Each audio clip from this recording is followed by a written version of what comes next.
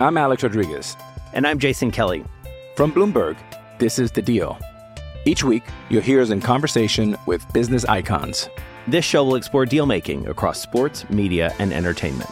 That is a harsh lesson in business. Sports is not as simple as bringing a bunch of big names together. I didn't want to do another stomp you out speech. It opened up so many more doors. The show is called The Deal. Listen to The Deal. Listen to The Deal on Spotify. When you need mealtime inspiration, it's worth shopping Kroger, where you'll find over 30,000 mouth-watering choices that excite your inner foodie. And no matter what tasty choice you make, you'll enjoy our everyday low prices, plus extra ways to save, like digital coupons worth over $600 each week. You can also save up to $1 off per gallon at the pump with fuel points. More savings and more inspiring flavors make shopping Kroger worth it every time. Kroger, fresh for everyone. Fuel restrictions apply. Another day is here, and you're ready for it. What to wear? Check. Breakfast, lunch, and dinner? Check. Planning for what's next and how to save for it? That's where Bank of America can help. For your financial to-dos, Bank of America has experts ready to help get you closer to your goals. Get started at one of our local financial centers or 24/7 in our mobile banking app. Find a location near you at bankofamerica.com/talktous. What would you like the power to do? Mobile banking requires downloading the app and is only available for select devices. Message and data rates may apply. Bank of America N.A., member FDIC. In this town, there is no off-season. The news never stops, and neither do we. It's always game day in Cleveland with Andy Baskin and Daryl Leiter. It's always game day in Cleveland. One preseason game down and one segment down as well. Segment number 2. Thanks for joining us. We're glad you're on board. If you want to participate in the show, all you need to do is hit us up on social media at Game Day CLE. I got my CLEs mixed up on this one. At Game Day CLE on Twitter and on Instagram. Again, Daryl, let's jump back into the game. And, you know, the first team didn't look sharp as the game progressed. As we saw second teamers against second teamers and third teamers against third and fifth and fourth teamers, you know, the Browns got better.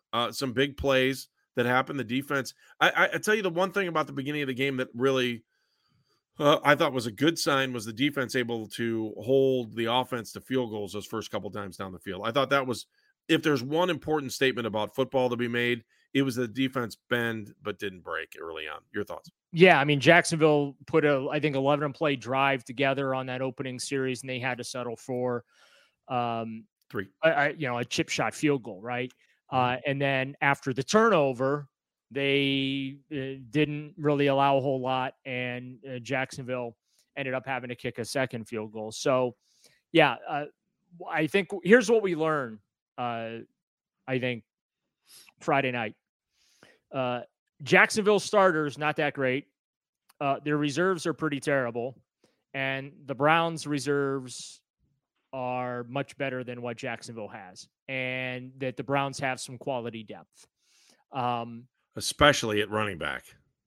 Well, I don't know. Kevin Stefanski wasn't exactly throwing bouquets at Jerome Ford. At Jerome Ford when I asked about him. And I don't know if that was Stefanski doing the typical coach checking the rookie who had a really great game type thing. Ford did fumble, so maybe that was in the back of Stefanski's mind, the fact that Ford fumbled. But 2 touchdowns to 1 fumble, I'm leaning more towards a little bit of a positive night there. But, I mean, that's why he's the coach. He understands the details of the game that he's looking for from his players. And the impression that I got from Stefanski is that Jerome Ford's details were not as detailed as Stefanski would have liked them to be. But let me check. He's a rookie, okay? I know. But you know how coaches can be sometimes. No, I know. They don't want to. Right. They don't want to say anything positive.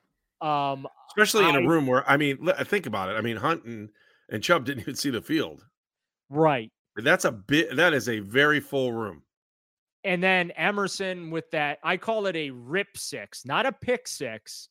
It was a rip 6, 74 yards going the other way for a touchdown. That was impressive. Isaiah Thomas, a couple of sacks and a tackle for loss. Impressive. So the rookies showed up, man. Cade York made all his kicks, looked good kicking off too.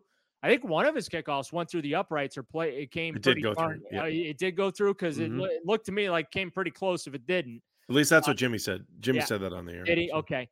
Looked pretty good to me. So all in all, I thought a good night for the Cleveland Browns, save for the start, those first 3 offensive series, which, again, we discussed some of the mitigating circumstances around that. But I thought it was a good night for the Cleveland Browns there down in Jacksonville. No question about it. The biggest pain was Nick Harris going down third play of the game. And then, it was like, bing, JC Tretter. Like that. You couldn't move or touch anything in social media without JC Tretter, JC Tretter, JC Tretter. Now, there was talk about there was talk about JC going to Minnesota at one point. Daryl, why will that not happen? I think that, number one, they like Ethan Posick, and they really want to give him a chance. It's not like Posick's a rookie. He's, I think, in his 5th year. Came here as a free agent from Seattle.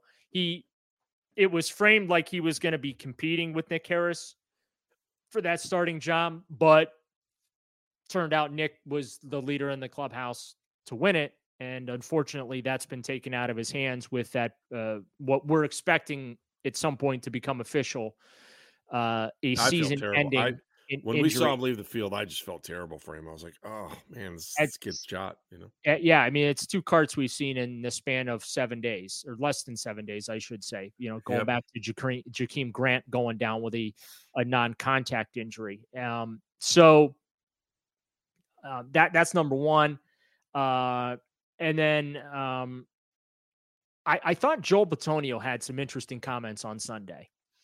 When it's Cleveland again, it really is Cleveland against the world. That was related to the booing or the JC Tretter comments about. No, it was about JC Tretter, and he basically wondered out loud if it's a coincidence that here we are a week into the preseason and JC Tretter has no team yet. I mean, Tampa Bay lost their starting center, and Tretter is not with the Buccaneers. So, is that being held against him that he's the president of the NFLPA? He has been very vocal about off-season programs and players not attending them. I did find it interesting if you go back because I went back and looked at some of the transcripts from like the off-season program, how many times Kevin Stefanski talked about attendance and how happy he was that everybody was there. Mm-hmm. So you wonder if that is something that's held against him. And my goodness, Tretter on Saturday tweeted out about the conditions at Soldier Field. That field looked like a cow pasture. Now, granted, I think it was an Elton John concert that they had there the week before. Well, but you look at the Browns, who had Machine Gun Kelly at First Energy Stadium Saturday night, and then 8 days later, they're supposed to host the Philadelphia Eagles. So it'll be interesting to see how the Browns grounds crew can get First Energy Stadium's field football ready in such a short amount of time. And they're some of the best groundskeepers you'll find anywhere in the country. So yeah, I did find Tretter's use of the word suspicious was interesting. Mm-hmm. And also that, that I think he said something to the effect of it's an interesting topic to ponder why JC hasn't been signed. Especially when there were stories about him being the top free agent still out there. Yeah, and not only that, but also a reliable player. He did not miss a single snap related to an injury with the Cleveland Browns. The one game he missed last year was because of COVID protocols. He did not miss. And I remember him playing like a Pro Bowler with a high ankle sprain for half the season. He would literally, he would come into the locker room wearing a walking boot every single day. Wouldn't practice, couldn't practice. Wednesday, Thursday, Friday. But guess who was out on the field Sunday mornings getting ready for the game? It was JC Tretter, and he was out there and he played through it, and he played at a high level. So yeah, it does.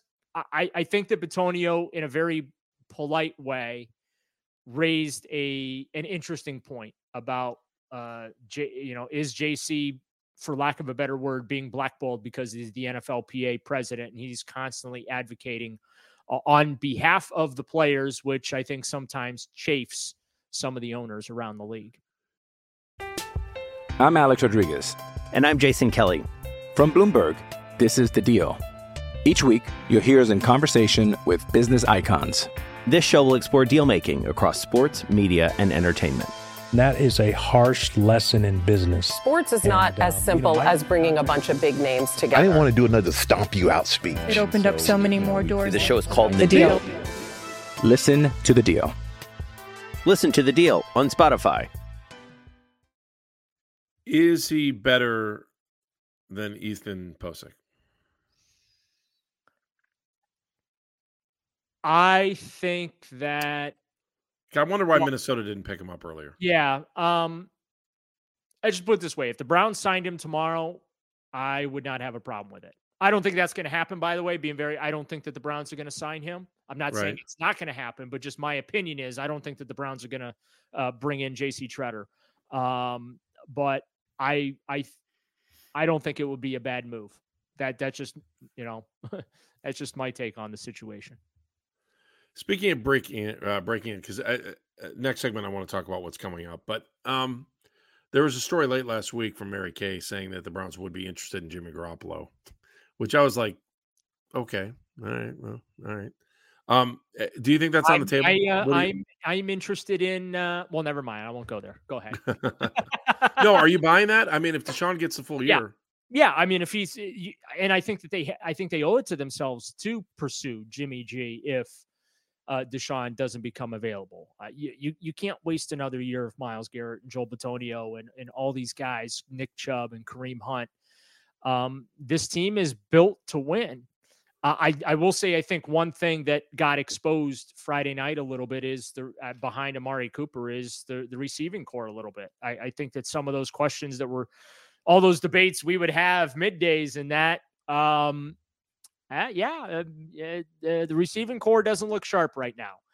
The receiving core also, in fairness, has been beat up through camp. Anthony Schwartz hasn't gotten all the reps that he should have gotten or needed, I should say, because of injury, which that's not his fault. Guys getting hurt, just unfortunately stuff happens. But the receiving core hopefully will start to show more promise than what we've seen. I think that's a nice way to put that. All right. It's always game day in Cleveland. And then there's that. It's always something in Philadelphia. I think it's sunny. Well, guess what? We'll find out if they think it's sunny in Cleveland when the Eagles fly into town this week for practice and for a rare preseason game on Sunday at 1:00. That just seems weird to me. I don't know.